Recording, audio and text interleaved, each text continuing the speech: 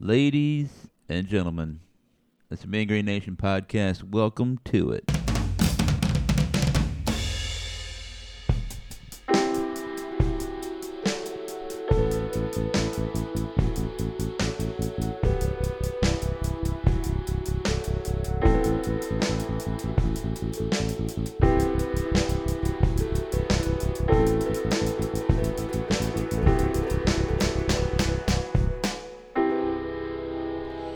It's about to be a Sunday afternoon. Right now, it's still technically morning, and North Texas went 2-0 on a road trip.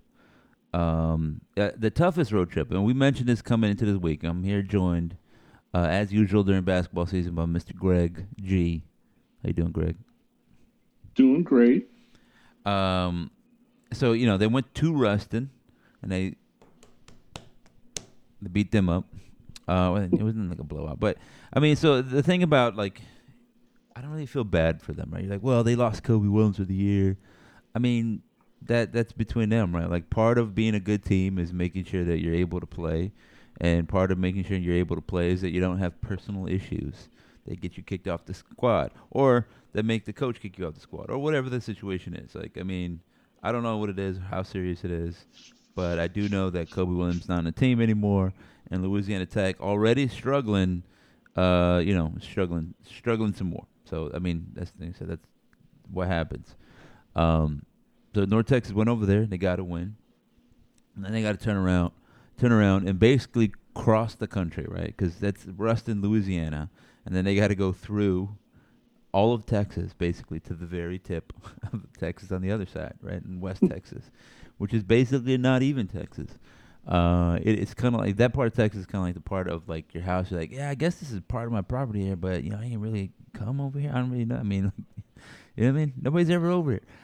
So that's El Paso, and North Texas went to there, and Joe Golding had all them dudes doing what they do, which is play ridiculous defense, and then throw the ball at the rim, and then go get the rebound, and then throw the ball at the rim again, enough times until they go 3 for 7 all in one possession. But they make it, so whatever. That's it. North Texas came. It was an ugly game, but the kind of game that happens in conference play. Tylor Perry showed up late in the game. He hit some 3 killer step backs that you're like, surely not this one's the one he's gonna. Nope, there it is again. He made another one. He's killing them. They cannot stop him. You can see every time he hit those that it's like playing Mortal Kombat or something. And then somebody unleashes a combo. You're like, they got the combo again. Now I had a full bar of health, and now it's all the way nothing. Now what? That's what Tylor Perry does to you. Whop whop whop, hit a 3 in your eye, and you're like, well, how did that take half my life? It did. And so the North Texas 2-0, right? That's how you get there. Hey, you just put it perfectly. Sum it all up, right? I mean, the Kobe Williams thing was kind of a bit shocking, but I don't know. It just feels like that program is just getting ready to implode. Like, people are going to leave.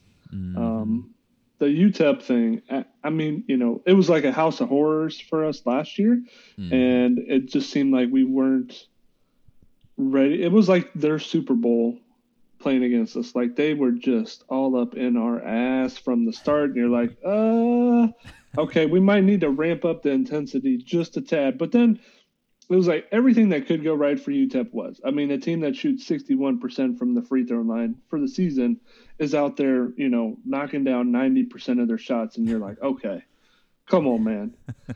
This just, no. And then, I mean, you're talking about Tylor doing his combo moves against, after watching Givens, I wanted to call him Givens, after watching him play against UAB and then play pretty much the first half and a quarter against Tylor Perry, he might be the best on-ball defender in Conference USA. He probably has the quickest hands. He was giving Jelly problems, just swipe steals. But Tylor just, I don't know, man. I was thinking about the North Texas after the game, and I was referring back to Remember the Titans, and I was where Boone is talking about his offense, he's like, it's just like Novocaine, just give it time, it's going to work. And that's how I feel about North Texas. Just give it time, And by the end of the game, we're going to look up and be like, I don't know how we won, but we won. Okay. Yeah, I mean, so like, yeah, I never really felt like they were gonna lose, or I mean, like it's always possible, right? And then I'm like, so as the guys were making plays, we called out, we tweeted about it as it was happening, and I'm gonna try to see if I can write about it. For those who've been asking like where I've been and that kind of stuff, I've been super busy, like 60, 70 hour weeks. We got a lot of stuff going on in the day job, and so it turns out after all that, I'm not super hyped to watch a basketball game, or if I do try to watch a basketball game, it's all I could do with it. It's immediately sleep time. But in this game, right, Kai Huntsberry was good. I think he had 19. Tyler Perry had 20. Um, Mu Sissoko, he was very good. He had 4 fouls, only 5 points, but he was very good at times. Little things like where Kai Perry's getting into the lane and he's sealing out the other guy, like that. Those are little things. I'm looking on the box score. I don't see sealed off his man so Kai Huntsberry can get a bucket. That's not a category in the box score, but it's He a did little. that like 3 times last Yeah, night. those are winning plays, right? Matt Stone had 10 points. One of them he kind of stole a little point for himself. But it's fine. He could have kicked it up ahead, but he's like, I'm gonna take it myself, get a layup. That's fine. Pad your stats. He played well. He had a clutch three late in regulation. Um, Lots of good stuff. Reuben Jones again, a couple clutch steals, including one late that sealed the game. He read the defense. North Texas was trapping the baseline drive, and if you trap the baseline drive, the only outlet or the number one outlet is the long pass to the opposite corner. You got to be there. Reuben Jones is there, stole the ball, and that's just quality stuff by him. Like six man of the year in my opinion, because he does a lot for the squad. He had 11 points in this one, including the three. He went 1 of 2 from three. We talked about him shooting a lot better.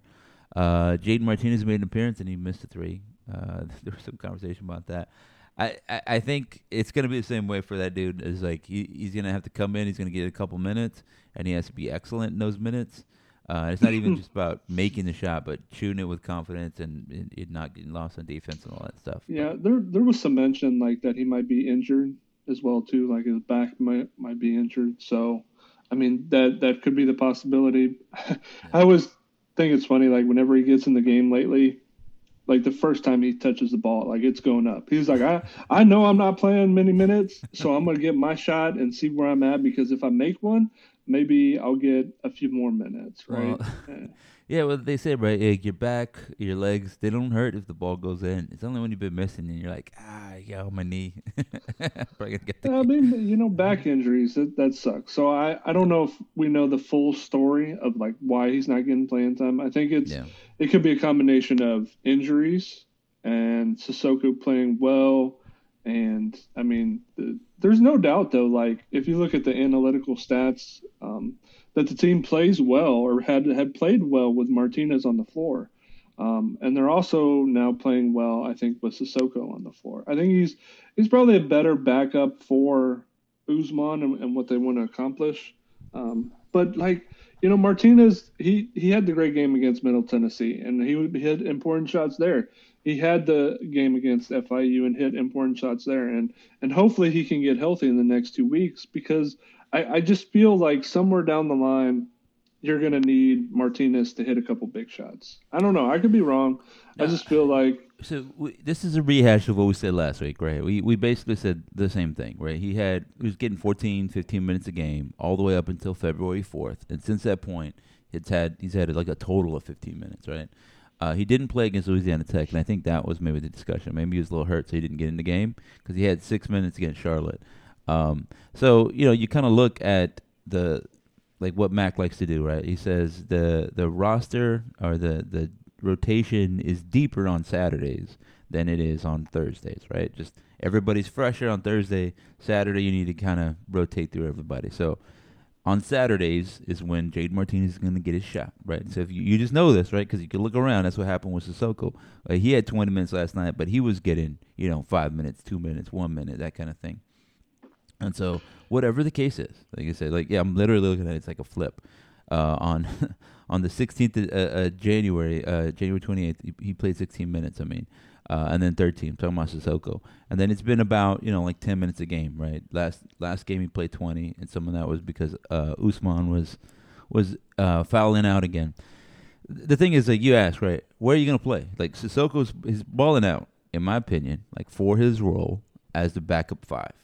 So, is Martinez playing better than like a Ruben Jones, Tyree Edie, and Aaron Scott? He's not. I mean, any of those dudes, you're like, well, which guy can he replace where you feel like we're getting a plus with him? Not a whole lot, right? And so, like, I mean, right now, if it's not Ruben playing, I'd like Scott in there. I like what Edie brings, and so that's his challenge right now. And then that's all putting aside whether or not he's injured or something like that. But it doesn't help his case because those dudes are playing well and they're not injured, right? So it's hard to play better than them while injured. So the thing is, Jaden Martinez is not a bad player. He's good. He brings a lot to the table. It's just that right now he's not playing well enough to displace one of these guys in front of him, and that's a good problem to have. I'd want that. And then, like you said, the healthy way is for him to root for his team, right, his teammates, and also prepare himself for, as you said, the moment we're going to need him out there to step on the court and be ready to hit big time shots because it's coming. Yeah, so just kind of looking at some of the lineups on Evan Maya's website, and like the team offensive efficiency, defensive efficiency when these five players are on the floor. So Kai Huntsberry, Ruben Jones, Tyler Perry, Aaron Scott, and Sissoko. Offensive efficiency with that group of five, 133. Defensive efficiency, 79.7.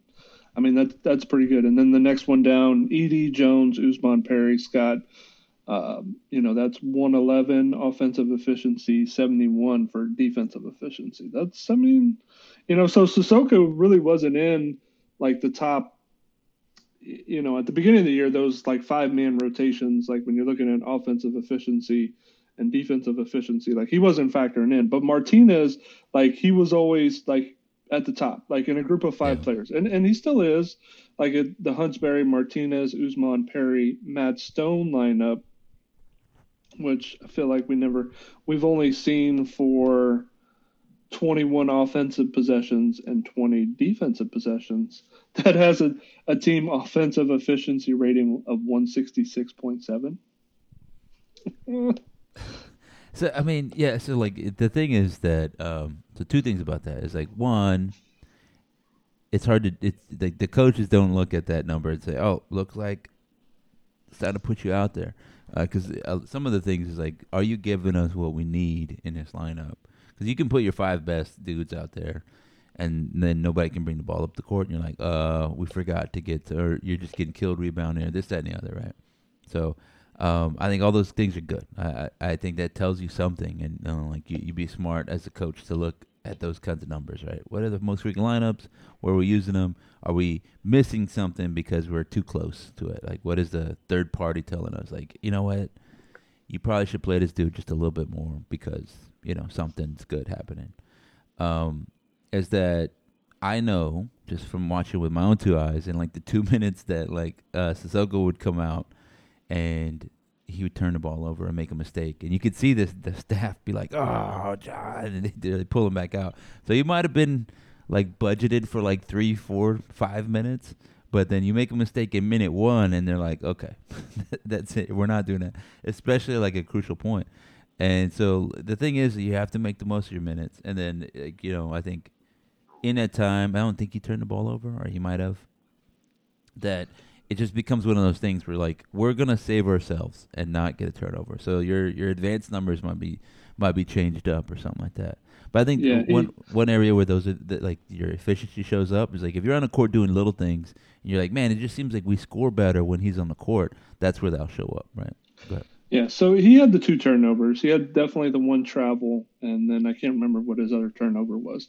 But he had 2 assists, and I think, like, one thing that was always interesting, like when we had Zach, like Zach was a great passer, right? And Usman is a good passer as well, too. But then when Usman replaced Zach as that secondary center when we made the run to the NCAA tournament, Usman was more of a defender and a scorer. He wasn't necessarily like a passer. And he was kind of the same version of Zach on the floor. offensively, right? He was going Hmm. to be in the post, and that's where he was going to stay. Where you look at Sissoko coming in, he's a pretty good passer, and it's really not like he's just moving the ball. It's not like staying with him, and he also doesn't camp out in the post. So Yeah. like I think there's better spacing. He's setting a lot of ball screens up, on the perimeter, not camping out, staying at the free throw line, making sure that things open up on the floor. And so I think it helps the offense when you've got guys like Huntsberry that gives him driving lanes, that gives Rubin driving lanes. And so it might seem like the offense was functioning better with Sissoko out there. But I mean, you still have to have Uzman because I mean, like he's just there's not a lot of teams that have bigs that can score like him. Yeah. I mean, it really goes back to McCaslin at the beginning of the year saying like this was maybe his best team and his deepest team, and like we didn't see it early on because we had the injuries from Rubin and Perry, but now as you see these role players injecting themselves into games and making plays that are winning plays. Right now, we're seeing what McCaslin said play out. Yeah, I think so. I remember some of your tweets from earlier in the year when Matt Stone was a big part of the offense. That's not something we want, right? Matt Stone is not he's not a primary scorer out here. You know what I mean? Like he does a lot of good things. He flies around. He hustles hard. He gets some junk points. That's you know what I mean. And like that's not a knock on him. There's been thousands upon thousands of basketball players whose role is that the coach sits them down and said, "Look, we're not running any plays for you. Right? You're not gonna get any plays run for you. Your points are gonna come from hustle points, right? Sprinting the floor, diving on the floor. You know what I mean? Getting fouled. That's the kind of thing. That's what you're bringing to this team. That's what we need you on the floor for. And so when you're looking at Matt Stone and you're saying you got 10 points, and just about all of them were hustle points, right? Cutting when you need to cut, making yourself open, flashing like cutting hard, being open, being ready to score, and that was it. The play was for I think it was Tyler Perry. He was out there being trapped. Matt Stone is available. Here's a pass, easy layup, right? That's where you score. And he's doing that. And I think it reminds me again, it's like Sissoko, we're not going to post him up the way we do for Usman, but he gets those outlet passes, the pressure release passes. And I think it's great because he finishes with authority. It's two hand dunks in your eye. And it's a little bit demoralizing to your team, right? Because you're like flying around trying to defend Tyler Perry. Because your game plan says Tyler Perry, right? He's the one bolded and circled by three coaches, and they're tapping him. We got guard number 5. Nobody's talking about Sissoko. But so he's out there and he's dunking it, and you foul him, and he gets a 3-point play. You're like, we did all this work. I chased this guy off the screen. I stayed in front of him. I didn't bite for the hezzy, and they get score anyway, right? Like that. That's valuable, and I like that point, right? Like everybody, like already, Kai Huntsberry's had a couple game winners. I get texts now, like saying, "Oh, we're clutch situation. Who we giving it to, right? Who we running for? Tyler Perry, Kai Huntsberry. Like, that's an option now. We can think. I'm comfortable with either of them doing it. Before it's like, well, this is clearly Tyler Perry time. There's nobody else we want the ball. Now I'm like, you know what? I wouldn't hate it if it's Kai Huntsberry with the ball in his hands. And what we've seen, And especially in this one, is it frees up Tyler to kind of rest a little bit and be a game changer, at full strength. yeah, I mean, so in that game, Tyler Perry was struggling, right? The Givens was all up in his grill, was making things difficult, was taking the ball away from him, was swatting down when he was trying to go for shots, getting his hands on some of the crossovers, and you saw like Tyler, he played 37 minutes, but really he sat for a long portion of the second half, and then when Huntsberry and Rubin kind of started to make the comeback for North Texas and got close, and then Usman fouled out with what, like four and a Yeah, half to go in the yeah, game. That's when they put Tyler Perry back on. He had been sitting for, maybe 3 minutes then at that point. And then from there on, it was like Tyler Perry just took over. Like he was a different person. I mean, he was hitting the shots, he was getting open.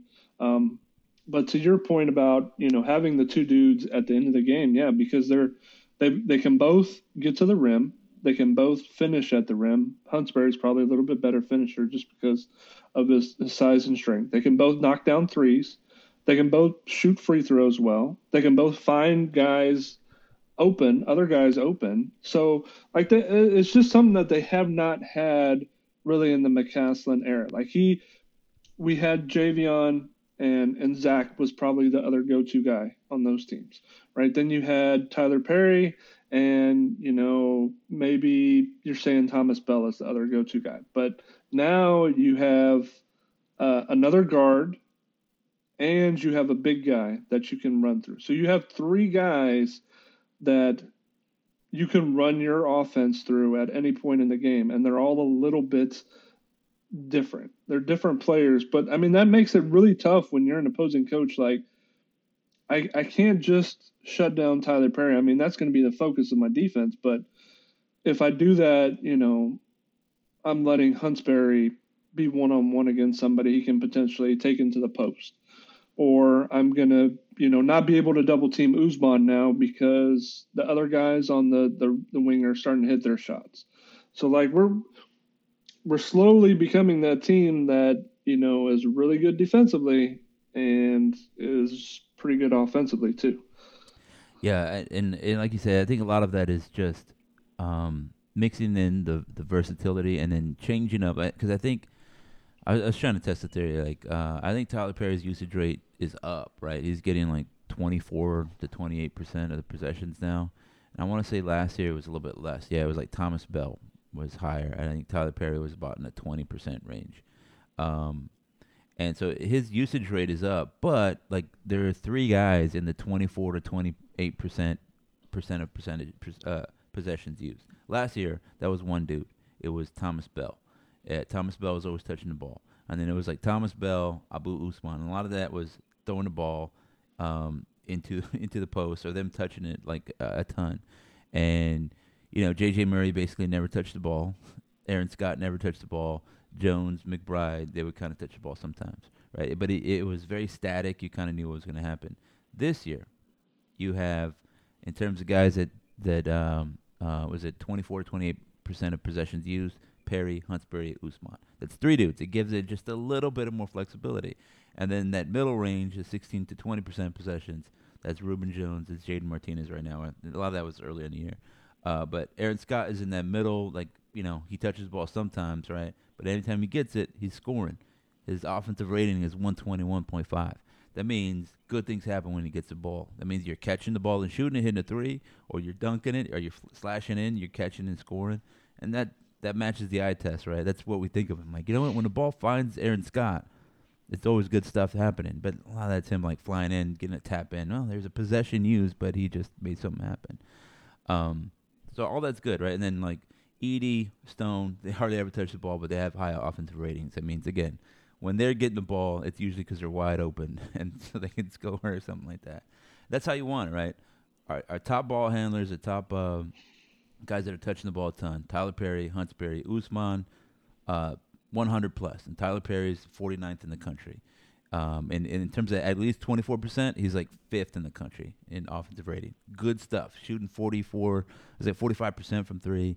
Ridiculous stuff. So anytime you can just give him a little rest. And one possession I liked was late. They swung the ball. I think Reuben Jones attacked. Then they kicked the ball out again. Matt Stone attacked. And this is the thing where he's improved. Last year, he would not have done this. He would have kind of been whatever. Earlier in the year, we complained about it. It looked like he just wanted to get the ball away. Like he had it. And he was like, oh, somebody here is a hot potato, right? Like you have to get the ball and attack, right? At least pretend to attack.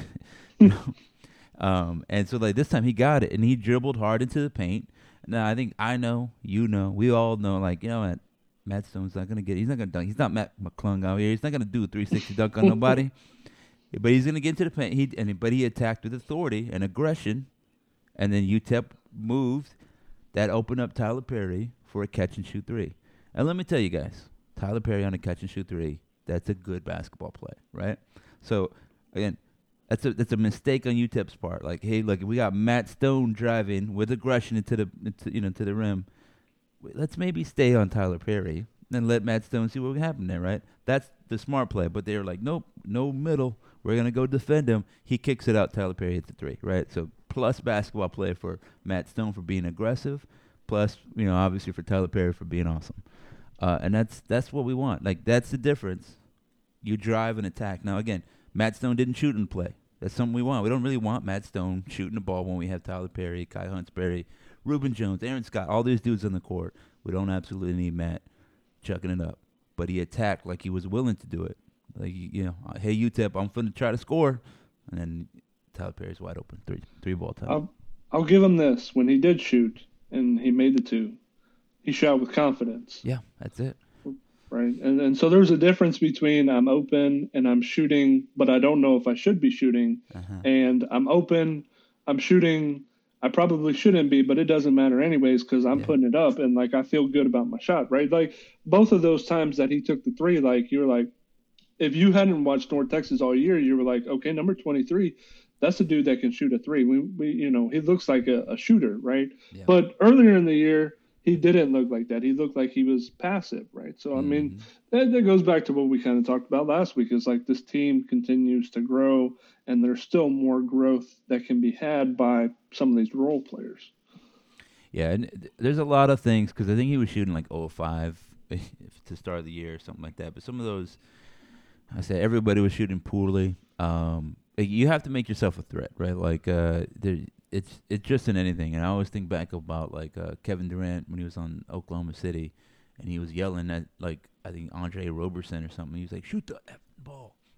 And the thing is, like, yeah, like, you have to make a threat because otherwise you're going to be like, no, let's leave that dude wide open. He's not going to shoot. He's not a threat. So then we can put 2 guys on Kevin Durant, 3 guys on Kevin Durant.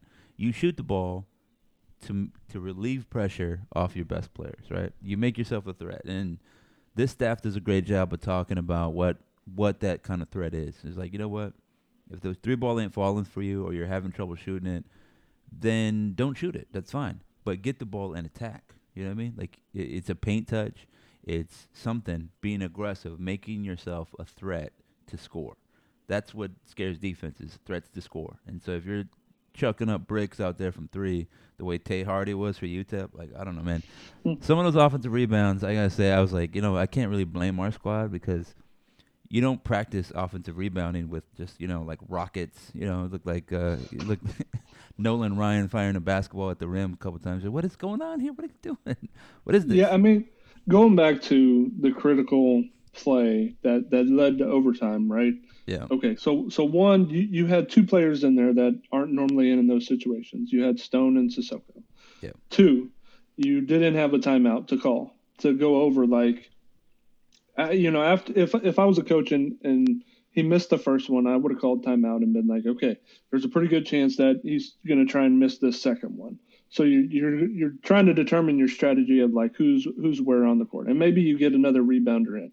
Okay, and third, we haven't been great all year on free throw blockouts. Anyways, we've allowed some of those to occur. So I get it. Stone whiffed, but look, he made up for it later in the game, and he didn't let it affect him in overtime. So the rest of it, like the whole last 2 minutes of that game, we did not block out. I know you said guys, we're taking rockets of a liner, but it's still when you looked at our dudes underneath the basket, they weren't really attacking the ball, and they weren't attacking their man and blocking out. Yeah. I know Reuben missed one, and he was frustrated about it, and like Sissoko, he's great. Like, well, I'm not gonna say he's great, but like one of the times, and I think it was like, it might have been Solomon or whatever, he had his hand straight up. The dude missed the first shot, and he just continued to have his hand straight up. And I was like, no, he missed it. Go get it. Like, don't just stand there. Like, go grab it. So sometimes, I mean, we struggled with rebounding at times. But, I mean, for what we are as a team, we're not bad rebounding. It's just like situational rebounding, I think, has hurt us at times this year. Yeah, I always think about, like, rebounding, because everybody's taught to go block out and this, that, and the other. And I think that's all useful. And there's been times, like I said, my terrible high school basketball career where I blocked out. And I was like, oh, that was very useful. I got the ball. And then other times where I think you just have to have a little bit of what they call like a junkyard dog mentality, or you just got to be hungry, or whatever analogy you want to use. And I think about it is the coach told Charles Barkley one time, he's like, look, what are you doing blocking out? Go get the ball. Go rebound the ball. Like, and some of it is just, I want the ball more than anybody else. And Like I don't know. I don't know. I don't have any advice or anything thinking about that. But I wonder about that kind of. I don't know what we're teaching. I don't know what. But sometimes you might just need a guy that just says every ball is mine. If it goes up in the air, it's my ball. And then you see those guys, and you're just like, I don't know how he got the ball. He just jumps around somebody, flies in, always gets his hand on it, touches it, keeps moving, and you're just like, yeah, he always getting the rebound. I don't know how he does it. I don't know. I don't know that Matt Stone has that because that's what it looked I, like there in that play. But I don't have that. I'm definitely not in there getting rebounds like that. I can tell you that right now. I mean, there's some technique to rebounding, right? To Yeah. knowing the flight of the ball and where it's going to bounce off, right? And then the other thing, like you talk about, junkyard dog, right? So you watched UTEP last night, and that's probably like their whole team mentality is like junkyard dog, like, Yeah. and so I could see where that paid off for him in those rebound situations. But still, we're not in the huddle, but I mean, I have to believe that McCaslin was like stressing to him, like, guys, we got to get rebounds. They're going to miss shots, and this goes back to you too talking about the beginning or when we were in trouble. You're like, well, I never felt like we were out of the game and like are gonna lose the game. For me, it was like I didn't feel like we were gonna lose, but I felt like UTEP was doing so much that Yeah. like how could we overcome that? And so it was rebounding was one of those things. Like I was like, I know UTEP is gonna miss shots because they just cannot shoot the ball. Yeah. Like we just got to go get the ball after they miss it. Yeah. If we limit them to one shot possessions, there's no way they're going to be able to keep us from coming back. Yeah. It was And that. Yeah. I mean, those kinds of games are tough. Like if like you can't match their energy there.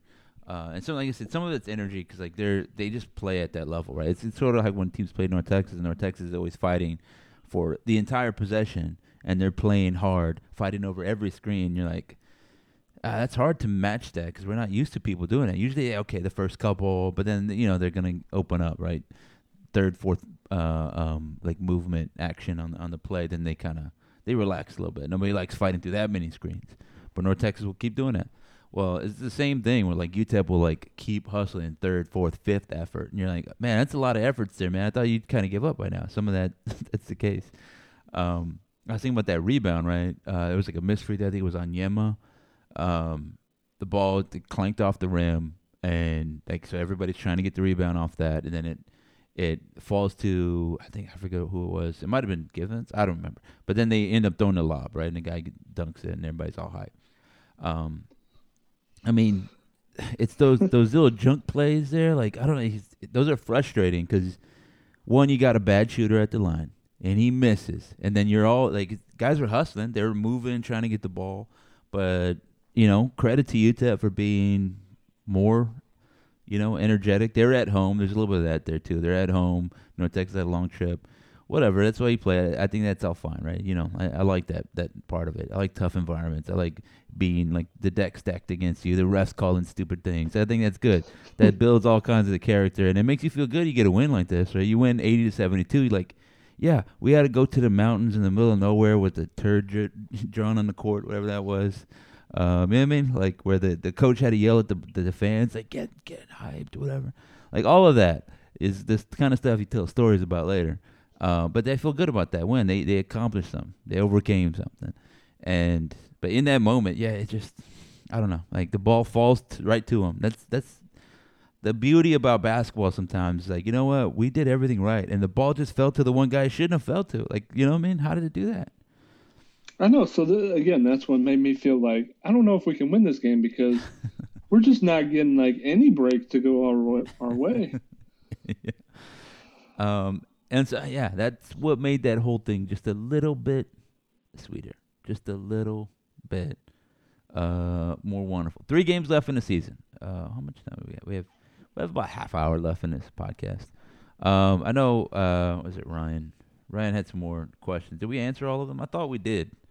Let me consult the old. Twitterverse. Yeah. Oh, you got Twitter. I think he There did we have a go. question about like attendance. What does this program need to do to take the next step? I think get more talent and win more. Those are the two things, right? Gonzaga, you want to look at them 20 something years ago as being like the model from a mid major to a quality, I mean, top level program, national program, when people talk about them. And so you got to win. That it can't be just, oh yeah, they beat Purdue a couple years ago. It's like, man, every time North Texas is in there, they're wreaking havoc, and then that means also making a tournament every time, where you're a mainstay, and everybody remembers that because everybody fills out the bracket. They're like, oh yeah, the Mean Green, right? Hey, remember they went on that little run? Yeah, that's how you do it. You're always there, and then you're always making noise. Yeah, I think that's a good point. I mean, that's probably the next step. I think, we need to see that run like past the first weekend, Hmm. right? That might be the initial step to bringing the program to that next level, like you said, of just being a consistent, like they're always there in March. You know that North Texas is gonna, make a run in their conference tournament, and if they get into the tournament, you don't want to face them because they're a tough as nails team and program, right? So everything which with what you said, I would agree on, and then bringing in some more talent, the right talent. I don't know how that's going to play out. I mean, McCaslin, we mentioned it before. He said this is his best team, and maybe we questioned that. Maybe we believed in it in the first half of the year before the season started. Um, but it kind of feels like it's going that way. Like when I was trying to go back and look at some of the, you know, this team feels like it's better than the tournament team, like as far as what they have in terms of depth and their offensive. And I feel like this team is a better defensive team than that team was. And they have more options offensively. And then the team that didn't get to play in the NCAA tournament because of the COVID year, which we felt like was really good and a Yeah. really fun team to watch. That team didn't play defense like this team does, No. but that team had a better offense. And I Yeah. was looking at their offensive efficiency numbers, and we're slowly starting to close the gap on that. Yeah. What was that? Hamlet, Gibson, Simmons, James Reese. Yeah, and Goo, Yeah, that was a good squad. Thomas Bell off the bench. Yeah, yeah. I mean, that was a good squad. I think it would be interesting to see this version of North Texas 23 team take on the 22 team, just to see what happens. I mean, like you can only do that in video games because Tyler Perry's on both squads, or like even the Javion Hamlet squad. All right, so yeah, that's the answer. Like, and how do you get more attendance, right? I think there's some of the like North Texas, Dallas area. I've said this before, right? Like you have to be amazingly great, just the way it is. Like the great part about Dallas Fort Worth area is that there's so much going on, right? Like you can go to minor league hockey. There's like two minor league. I remember one year I was there. There was like two minor league hockey teams. There's like two minor league baseball, three. There's like Grand Prairie Air Hogs. There's a few others, right? The Frisco, whatever. Um, right now, you can go see the Texas Legends. You can go see G League basketball, NBA basketball. You can see like five D1 basketball programs there, right? Like UTA, SMU, TCU is Big 12 basketball. And you can see quality programs playing in Dallas Fort Worth just all the time. And so when you're spoiled for choice like that, you have to be great, right? You can't just be, hey, we're pretty good. You have to be, we are so compelling that you're gonna that driving out to Denton is worth it. And so that's the problem. That's a good and a bad thing, right? Mean Green Nation HQ right now is in St. Louis, Missouri. I went to the SLU game the other day, and I mean, there's not a whole lot going on in St. Louis, right? There's the one program, so everybody's there. So the one thing there, like Chaffetz Arena, is a great arena. It's about 10,000 plus capacity. It's about what I'd like for North Texas to have in Denton, but it's also the game in town, right? If you want to go see basketball, that's where you're gonna go, or you can drive 3 hours to go see Mizzou play. But you're not gonna do that on a Wednesday night. You're gonna go over here, and even then, they're like, "Hey, here's $5 tickets. Come out, fill the arena because we're gonna be on CBS Sports against Davidson or whoever." You can get good. You get good attendance in this one, but it's downtown. It's a thing to do. It's a big town. There's a lot of reasons for it, and then there's history here, right? So it's hard to compare Denton, Texas, against like a St. Louis or some other place where there ain't nothing else going on, right? In Lawrence, Kansas, what else you got Right. going on? So when you're competing against so many people, like you kind of have to put on a show. And this isn't Hmm. like the product on the floor is doing what it needs to do. Now the rest of the stuff, the entertainment for families, make like the super pit, like it's okay, but it does suck, right? It's not gonna People are not gonna go to a basketball game because the super pit is aesthetically pleasing and Yeah. it's a great place to watch basketball. So you have to change that, but then you also have to find ways to bring in, family entertainment besides just the basketball, right? So you look at like that one baseball team, like the Banana Slugs out there in Savannah, right? And it's like the Harlem Globetrotters of baseball, but right, people want to go see them play, like, and there's a bunch of other things that they're doing to draw people in. And I'm not saying North Texas has to, be that on the court, but I think like they have to do other things to bring people in. That like, hey, when I went to the UNC basketball game, like it was a fun environment to be in, but then the product on the floor, like these guys were really good too. So I'm going to go back because, tickets were cheap. My family had a fun time. It was a great arena. There was lots of amenities for me, and they're a good basketball team and they play hard. Like I think like it's not just one certain thing that's going to bring fans to the Yeah. game. Like there's got to be a plan in place, and it's a bunch of things that have to align for that to happen. Yeah, and I think the like say the current arena, the current spot they play in, right, the pit. It's great if you can get all those kids to walk over from the dorms because I would walk over from Maple Hall, right? It's a short, relatively short walk, and then I feel the other ones there. I think it's like Clark or something. And you just walk over. Um, but I mean, it's not really easy to walk, especially like at night. It's not the easiest walk, the funnest walk. And what's missing around there is stuff to do after, right? Like it'd be great if like, and you think about all ages. When I'm 22, you know, that'd be great. Like let's go to the game, and then after we'll go get some drinks, right? We'll go celebrate the win or drown our sorrows in the loss across the street. But across the street is a parking lot, right? It's Old South. There's nothing there.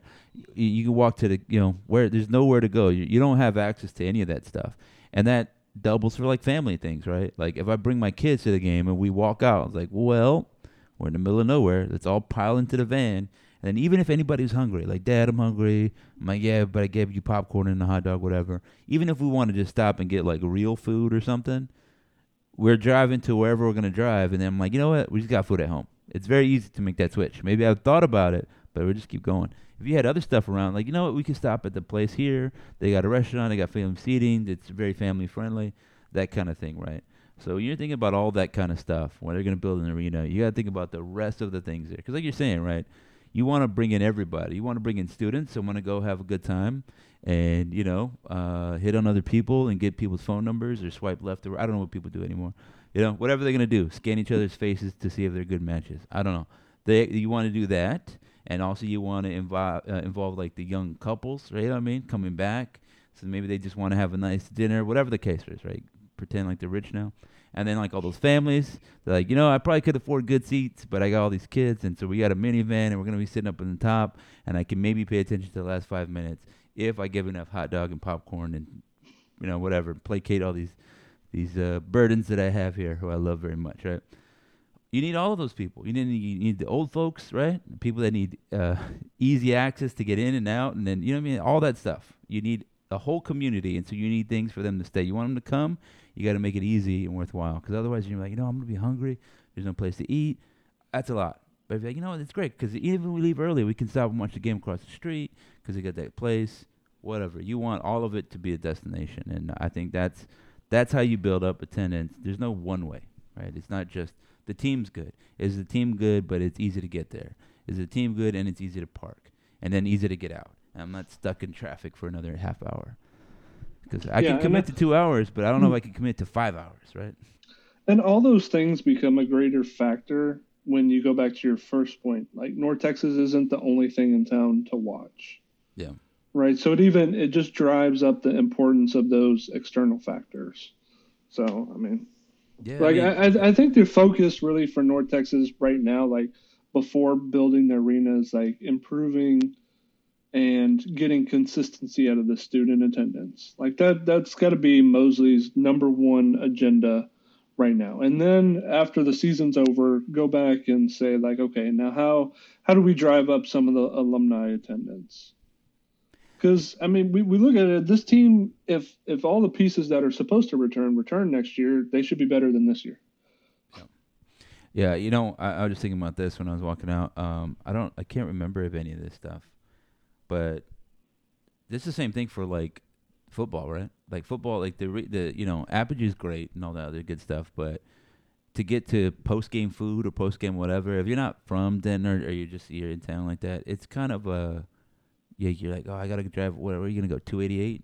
You just gotta do a lot of stuff, right? And you go south, and you're just like, well, I'm just going all the way to Fort Worth. There's nothing. We're gonna stop at Roanoke or something.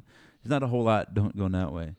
Yeah, but I Um, mean, when football's been good, the attendance has been good, right? Because it's a 1 day a week type of thing, and yeah, yeah, yeah, you can do the tailgate. This is like two games a week, and yeah, it's yeah. Thursday night and a Saturday night, right? Your Saturday attendance should be really good. Your Thursday night, you're going to depend on the student, and they have been good on Thursday night Mm-hmm. recently, but it's just there's a lot of factors that go into it. I'm frustrated too because 5,000 people, that should be what this team like should be drawing and kind of deserves for where they're at, and obviously probably more, but it's just like, man, like I want these guys to feel like they're loved, Yeah. right? Because we love watching them so much, like from where we were, from he who shall not be named at TCU as an assistant coach to now, like it's unbelievable, right? And it makes, like, for people like us that love to watch college basketball, like, I mean, it's just great. Our team is on the bubble and we're in a mid-major program. Yeah. That's very tough to do. And like, you got to appreciate that. And I wish that more fans, more people of the community would, because it's not a program that goes out there and is going to buy wins, maybe like an SMU or a blue blood program, Yeah. right? These are really good dudes that care about their teammates and the community, and they deserve more love. So I think that segues nicely into the question: is this the year that we could lose Grant McCaslin? I think every year is a possibility they lose him. I think it can go two ways, right? Like the thing is that Mac, yeah, the same way. Like any person has a complicated series of factors that play into whether or not they feel fulfilled in their current role, right? I mean, think about yourself out there listening, right? If a better job, more money, better situation came your way, more opportunity to grow, you consider it, right? You're like, well, I like where I am, but if this is a role where I can grow a little bit more, I can develop as a whatever I do, you have to consider it. And the thing is that like North Texas, in order to keep somebody of his caliber, has to make sure that they're giving him what he needs to grow up until the point where it just doesn't make sense. There's a point where that doesn't happen. Somebody says, "Hey, we're going to give him $10 million a year to coach University of Texas." Well, we're gonna say thanks for the memories, because we don't have $10 million a year to give them, and we don't have it's all the other stuff, right? We don't have a basketball center like what is it the Moody? What is the new one in Texas, Austin? Is it Yeah, the it's the Moody, but yeah, it is the Moody Center. But isn't SMU's also called the Moody Center? yeah? That's why I stopped. I was like, what? Do I not know what the names are? But yeah, that's my point. Okay, so SMU's the Moody Coliseum. Oh. Yeah, Oh, it's like the American Airlines Center and American Airlines Arena. That's the difference, like that. yeah. And Uh, Texas is, who's this Moody person? yeah. So yeah, yeah. I mean, you see what I'm saying is that like you have to. There's gonna be a point where we can't keep them, right? And so if like a Texas comes calling, and they might, or somebody else like that, you're not gonna be able to compete with them. So the other part of it is like if we're making sure that the program has what it needs, and we're supporting the program for all the good reasons, right? Because we want to support the program, the players, everybody, give them a great experience here. Then I think Mac will be like, okay, well, they're at least giving me a chance here, right? In his time here, he's gotten support, he's gotten the help, he's gotten the from the administration, and so I don't think he can say, well, North Texas doesn't care. He's like, maybe they care, but they don't have all the resources that I would like. But I don't know that that particular thing is like if you go somewhere else, are they going to give him the same kind of thing? Because it's a complicated series of factors, right? Are they going to give him what Dallas Fort Worth does, right? Closeness to his family, a place that he likes, a place where his kids are. Those are important things. And so we can't just rest on that and say, well, he likes Dallas. He's never going to leave Dallas. Dallas Fort Worth, right? Denton, he's not gonna leave that. We can't just say that's gonna do the heavy lifting. We gotta make sure that you're donating, that Moses investing, that they're giving them what they need. If they need better video coordinators, it's time to upgrade, right? If their computer sucks, it's time to fix it, replace it. All those little things to make it easier for them to do their job and coach up a great program. So Yeah, I think a couple things. I think it helps to have an athletic director again who's basketball savvy and invested like Jaron Mosley. I mean, basketball is his background. So he's going to want to succeed there, and he's going to invest in McCaslin and the program. So I think that is a benefit. The some of the other things, and thinking about it, how many open jobs do we think there will be like regionally? SMU is not going to be open. Texas Tech is making a bounce back, so Mark Adams isn't going to, he's not going anywhere. Texas has the open job, but they're going to shoot for a bigger fish. You look at Oklahoma as a possibility because Moser, there's lots of talk about them wanting to get the Notre Dame job, but he has like a $9 million buyout. And I don't know, like if people were following, Notre Dame was trying to pursue the Utah offensive coordinator, and they couldn't afford the buyout, or they didn't want to pay the buyout for him. yeah. So do they really want to pay a $9 million buyout for a basketball coach? Maybe that's why Notre Dame was saving so that they could pay for the Porter Moser buyout. But, Oklahoma was on McCaslin before, and so would they be on him again? That's a possibility there. Oklahoma State, I think that's, Boyden, he's starting, they're on the bubble too. So, maybe he gets another year. Maybe he doesn't. That would be one to watch. Then Arkansas, Musselman's going to be in the mix for the Texas job. That's possibility. Everybody's going to tie him to West Virginia and, Ren Baker, because maybe we see, I can't think of it now. It's Bob Huggins. Yeah. Maybe we see Huggy Bear retire, right? But if you're Ren Baker, do you want to be like, oh, he's just going to go get his coach from where he was before, and he's not going to try and do something different? And would McCaslin even, go to West Virginia? I think the fit for, the roster development and building and what McCaslin is, I think that fits the West Virginia culture. I don't know if the move fits him regionally, though. Like, does he want to be that far away from where he has his roots here? Yeah.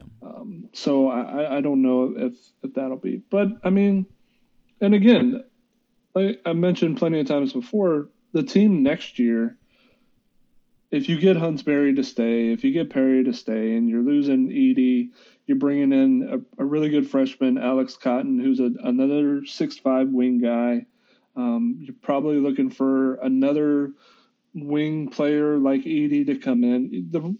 They should be really good because the core is coming back.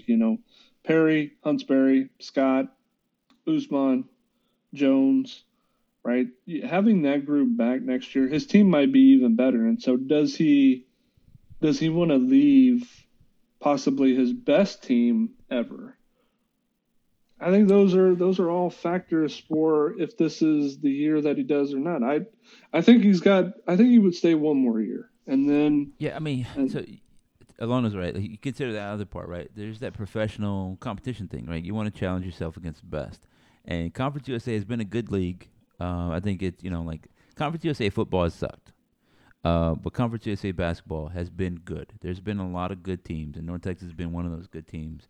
And like last year losing to Louisiana Tech, there's no shame in that. Louisiana Tech was a very good squad.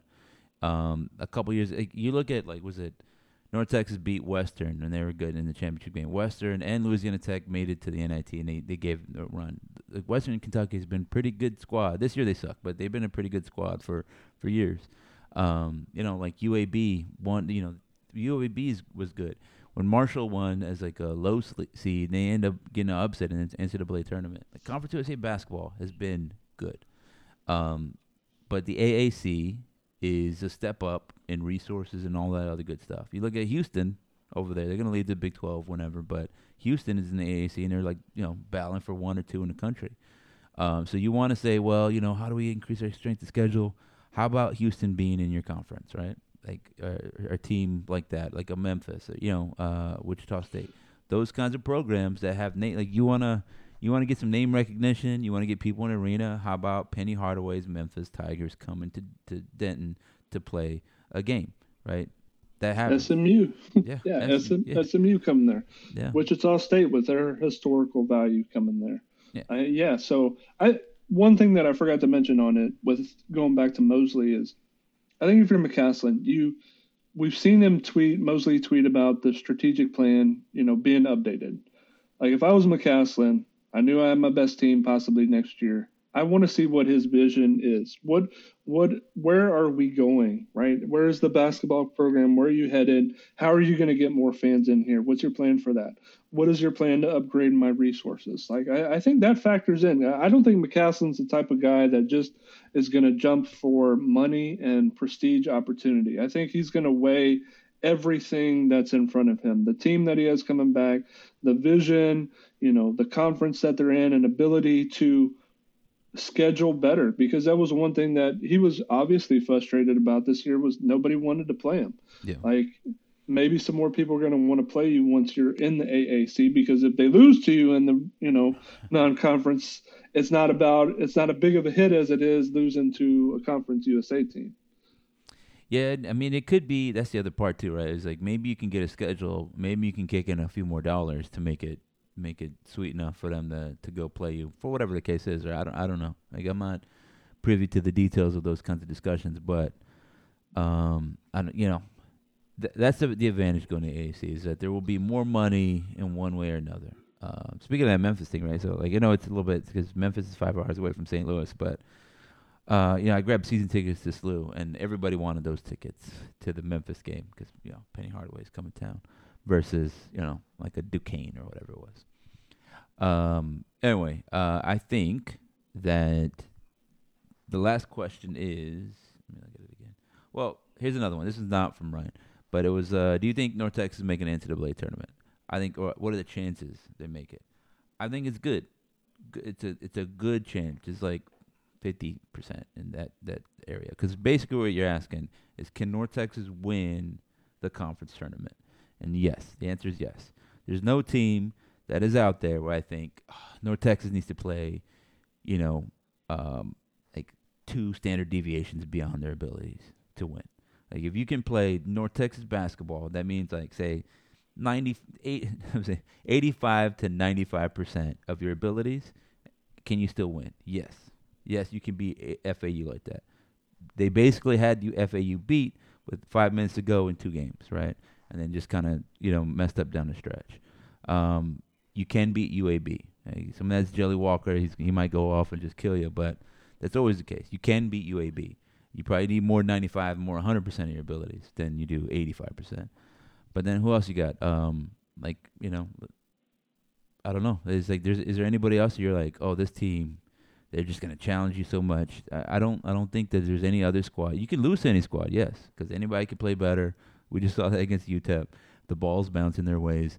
You can lose, right? That's the beauty of basketball. But North Texas can beat any of those squads. And so there's your good chance. And then beyond that, I think there's a chance where North Texas could be getting in on a resume based on what everybody's saying, right? Just, this, that, and the other. It's possible, so, but I don't know. Yeah, depending on what bracketologist you look at, I mean, there's hundreds of them out there, and there are better ones than Jerry Palm and Joe Lenardi. I'm just saying, like you can expand your horizons and go find some out there. There's that like North Texas's resume that have them in that group of 12 teams that are vying for the last couple spots. For North Texas, right? How do you remain in that group? Is you have to win out, and then. At that point, this is just my belief. I think when conference tournaments start, the selection committee is like, okay, this is the field that we currently have, and we're going to work on seeding that field. What's going to cause us to adjust our mindset is if a bid stealer like, let's say, Ole Miss were to win the SEC tournament. Ole Miss is not getting in a large bid. And so they're going to steal one of those, last 8, 12 teams. They're going to steal a bit away from one of those and knock them out. So that's just how I feel. Like you're either in or out starting conference tournament play, but you can't get in based on what you do in the conference tournament unless you win that tournament. Yeah. That's kind of like how I feel about it. So North Texas could very possibly be in the tournament, and then maybe they don't win and they get knocked out. The other thing, and this was one that was playing with in my mind, was like, let's say North Texas is one of those teams that the committee says, you know what, we got North Texas in, right now, and we got FAU in right now. And let's say that North Texas loses in a semifinal game against, whoever. Then, as a North Texas fan, you really want to root for FAU to win the tournament, right? Yeah. Because then the selection committee is probably like, well, hey, we got two Conference USA teams. FAU, we're going to let them get in because they've got a better resume than North Texas. They beat them twice fair and square. They won the conference regular season championship. So we got to put them in over a North Texas team. And then we're going to, the other bid's going to go to whoever were to win the Conference USA tournament. That's where you kind of like, you get a little scary. It doesn't matter. We just got to go win in Frisco. But I mean, just looking at the different scenarios in my mind, that was one where I was like, if I was the selection committee, I don't know if I could have three Conference USA teams. I'd give you two. Yeah, but not three. I mean, that's the other thing too. Is like if we're gonna lose, it needs to be championship game. Like I think for us to feel any kind of confident, like it needs to be like at the buzzer, FAU beats us or something like that. And I think that's the ideal scenario. And then like, all right, we can put both these squads in because they can do some things. I mean, because I don't know. I just don't. I don't think that the committee is gonna look at North Texas and say this is a squad that we want to put in for a lot of reasons. And I know they're not. They're like, do we have a following? I think they look at the resumes, this, that, and the other. But I think a lot of times they're like, do people care, right? Are people going to care? Do they want to see this? Are they going to tune in? Do they have a national thing? Like, is it going to mess with the ratings? And, so I think it's conference tournament or bust. That's how it is for me. And even with that narrower criterion, I think North Texas still has a good shot of making the tournament. I don't say I'm confident. I'm confident they have a good shot. Yeah. Like, I would cry tears of joy again if we won the tournament like we did when we beat Western Kentucky. But, if it's unfortunate we don't win that, but then I hear our name called by Greg Gumbel on Selection Sunday, Yeah. I'm just gonna like lose my shit. I'm just gonna be like running up and down the street. What are the over chances here. that he says North Texas State? I don't care. If he does that, I'm gonna get all my North Texas gear and just put screen print state underneath North Texas. That's what I'm gonna do. I don't care. It's fine. We're gonna be North Texas State again. I'm gonna go hop in my public safety vehicle. I'm gonna turn the lights flashing on. I'm gonna be playing the North Texas Fight song and be like, "That's right, we got an at-large bid," because that is just the most awesome thing that I've ever seen in my entire life.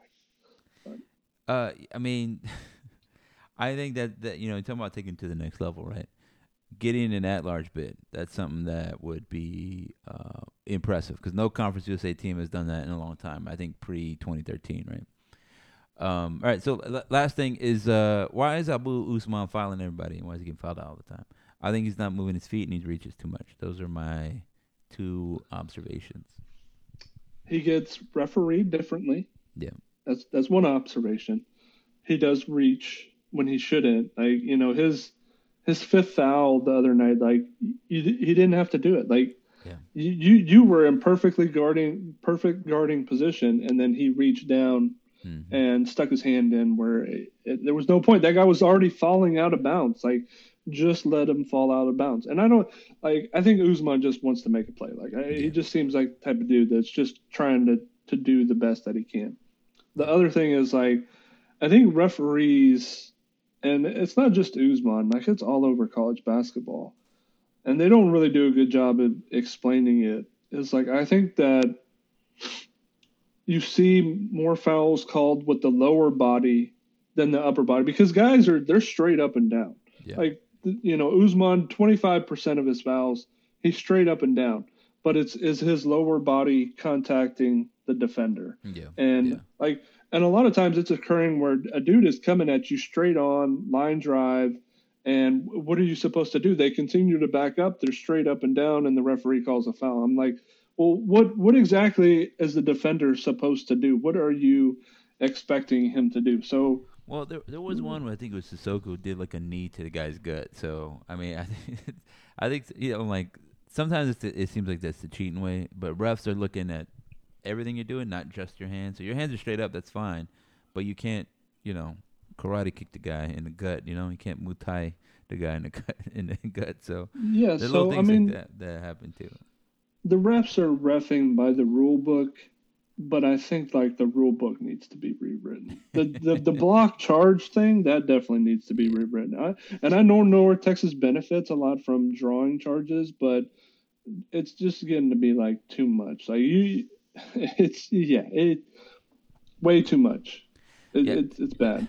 Well, I would say that that's a different discussion because I think within those rules, I think Usman could do a better job not fouling so much. And for me, I think I appreciate his aggression, but I would like him to stop reaching so much. Like we don't need him digging down. Just be big. Just be big and be in the way, and then get a rebound like that. Like if you're just big, you're trying to stop them from shooting the shot.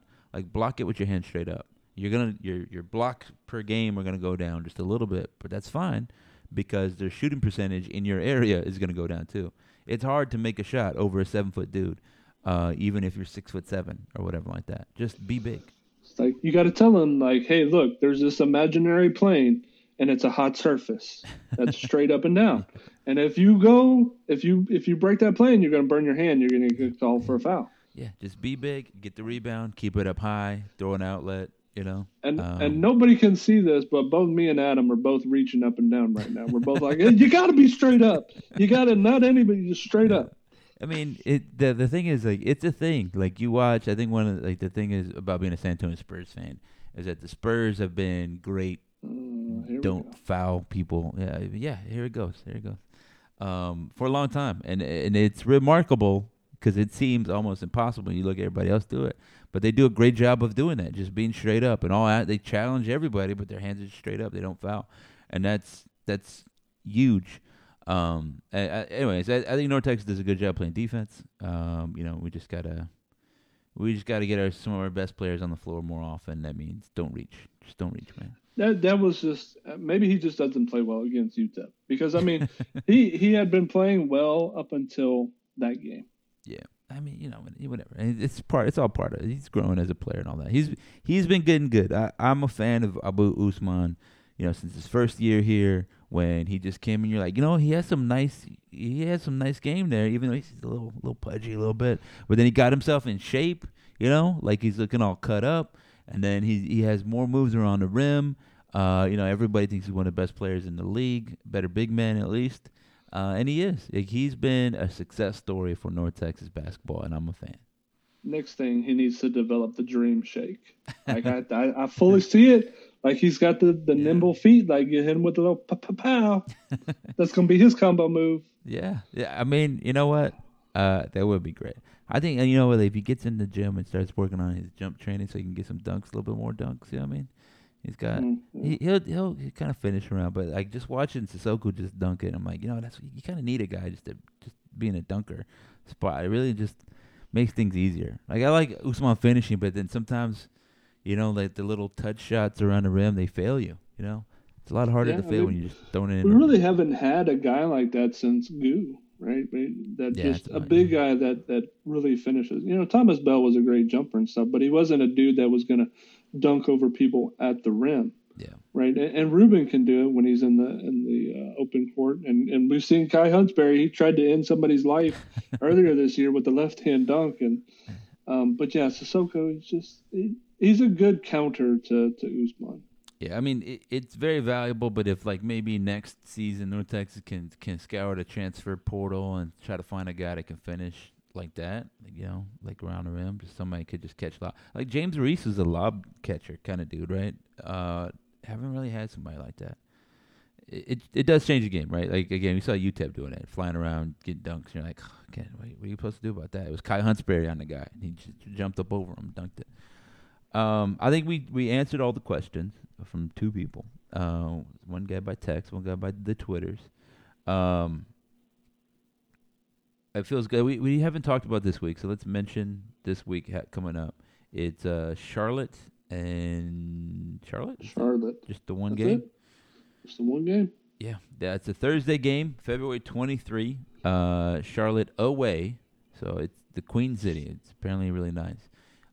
It's B level according to Campom, and we'll give you a little breakdown right now. I mean, we whooped them last time. I think they're gonna be ready for a little revenge. North Texas has North Texas number one rated offense in conference, and they're the sixth rated defense, according to Campom. They are the sixth rated offense, and we are the third rated defense. It's again all about Ali Khalifa. That Bryce Williams dude is he can score from all over the place. He's shooting like 40% from three. We basically saw what they had, and North Texas handled them very well. I don't expect another blowout, but I think North Texas knows what to expect from them. They're going to try to make it tough. Charlotte's pretty good in spots, but they beat Western in OT, and they beat Louisiana Tech the other night. But again, we saw Louisiana Tech doesn't have one of their guys, so I don't know. Yeah, we haven't played in Charlotte since the year we went to the NCAA tournament, right? Sweet, sweet. No, wait. Was it? I think it might have been the year before.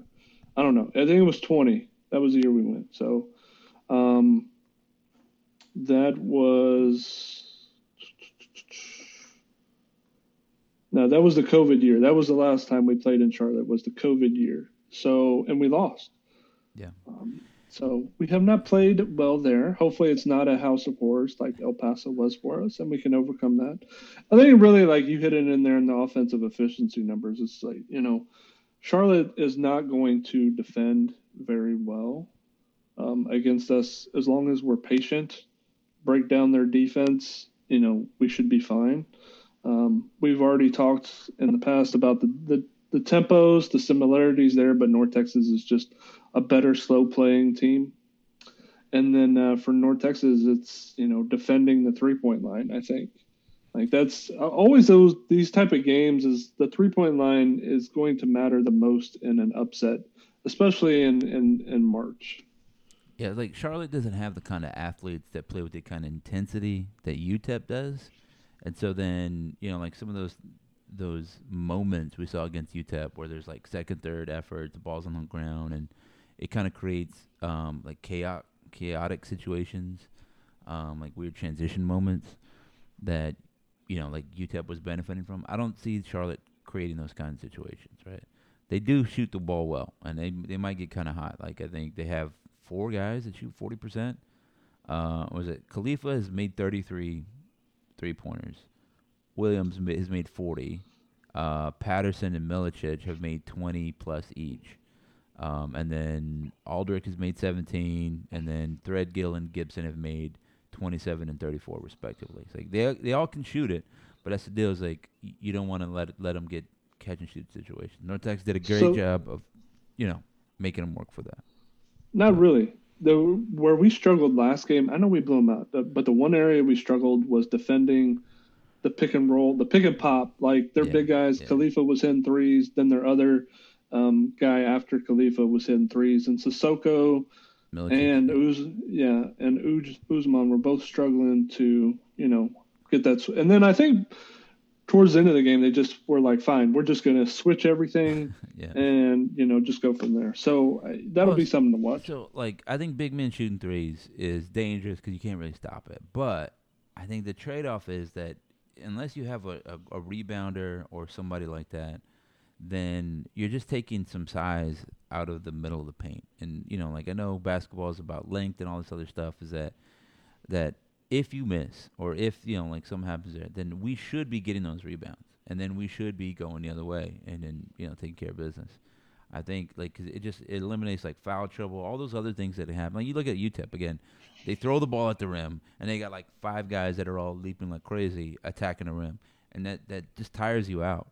But then if your big man is just stepping out there shooting a three, you're like, oh, okay, well, there's no energy expended on that one. You know what I mean? So, but I see your point.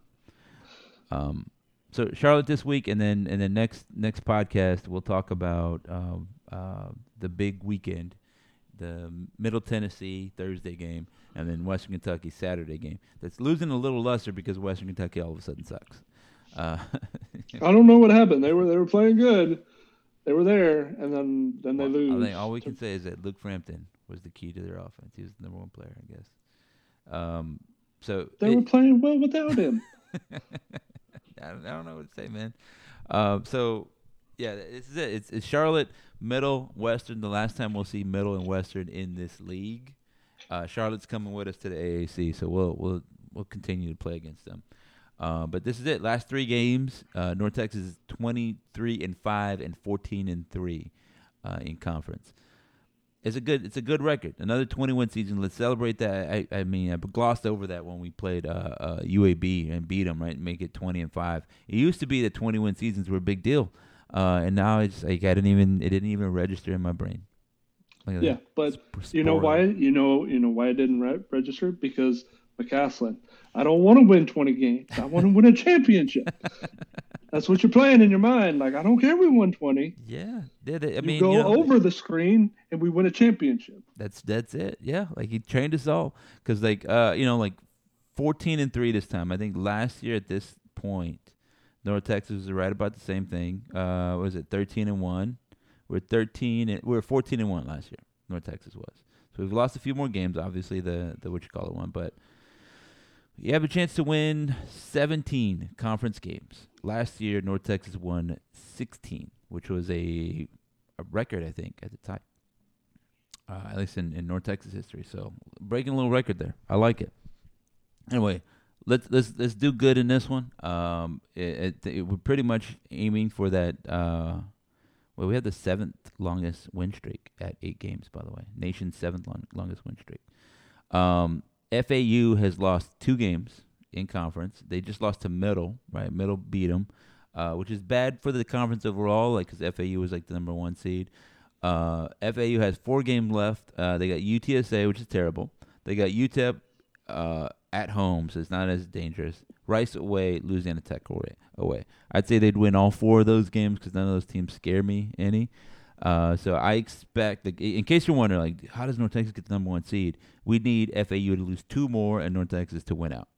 So FAU needs to have 1 more loss than does North Texas. That's the goal. That's what you're aiming for. So win out, North Texas, last 3 games. FAU lose 2. That's how that happens. If FAU was going to lose, I would say it would be to Rice and UTEP. Like, those are the 2 that I would say. How did they do it against UTEP last time? They blew them out. They blew out UTEP in El Paso. And then they played Rice, and they they didn't blow them out. They beat Rice by 9, 90-81. That was a high-scoring game, and that was at home. I think going to Houston is always weird. You should go to that game, man. It's on Thursday, the 2nd. No, I'm not gonna go to that game. Go to that game and tell me what they're doing over there. North Texas is playing Middle that day, so yeah, you can watch that after the game. We need We need somebody to do reporting live from enemy territory. No, I'm not going there. All right, so ladies and gentlemen, that's it. Like, there's an outside chance that we can hang the regular season banner because that's still a thing. We can say we won a regular season. Just root against FAU if you want to do some rooting against. Do that. North Texas plays Thursday against Charlotte in Charlotte. If you're going to travel out there, I can't imagine a lot of people are going to do that. But I hear Charlotte's a great town. Everybody likes it. Everybody said, I got coworkers that work out there. We got a branch out there, so our department, whatever it's called. So there you go. Ladies and gentlemen, this has been the Mean Green Nation podcast. Thanks for listening. Go Mean Green.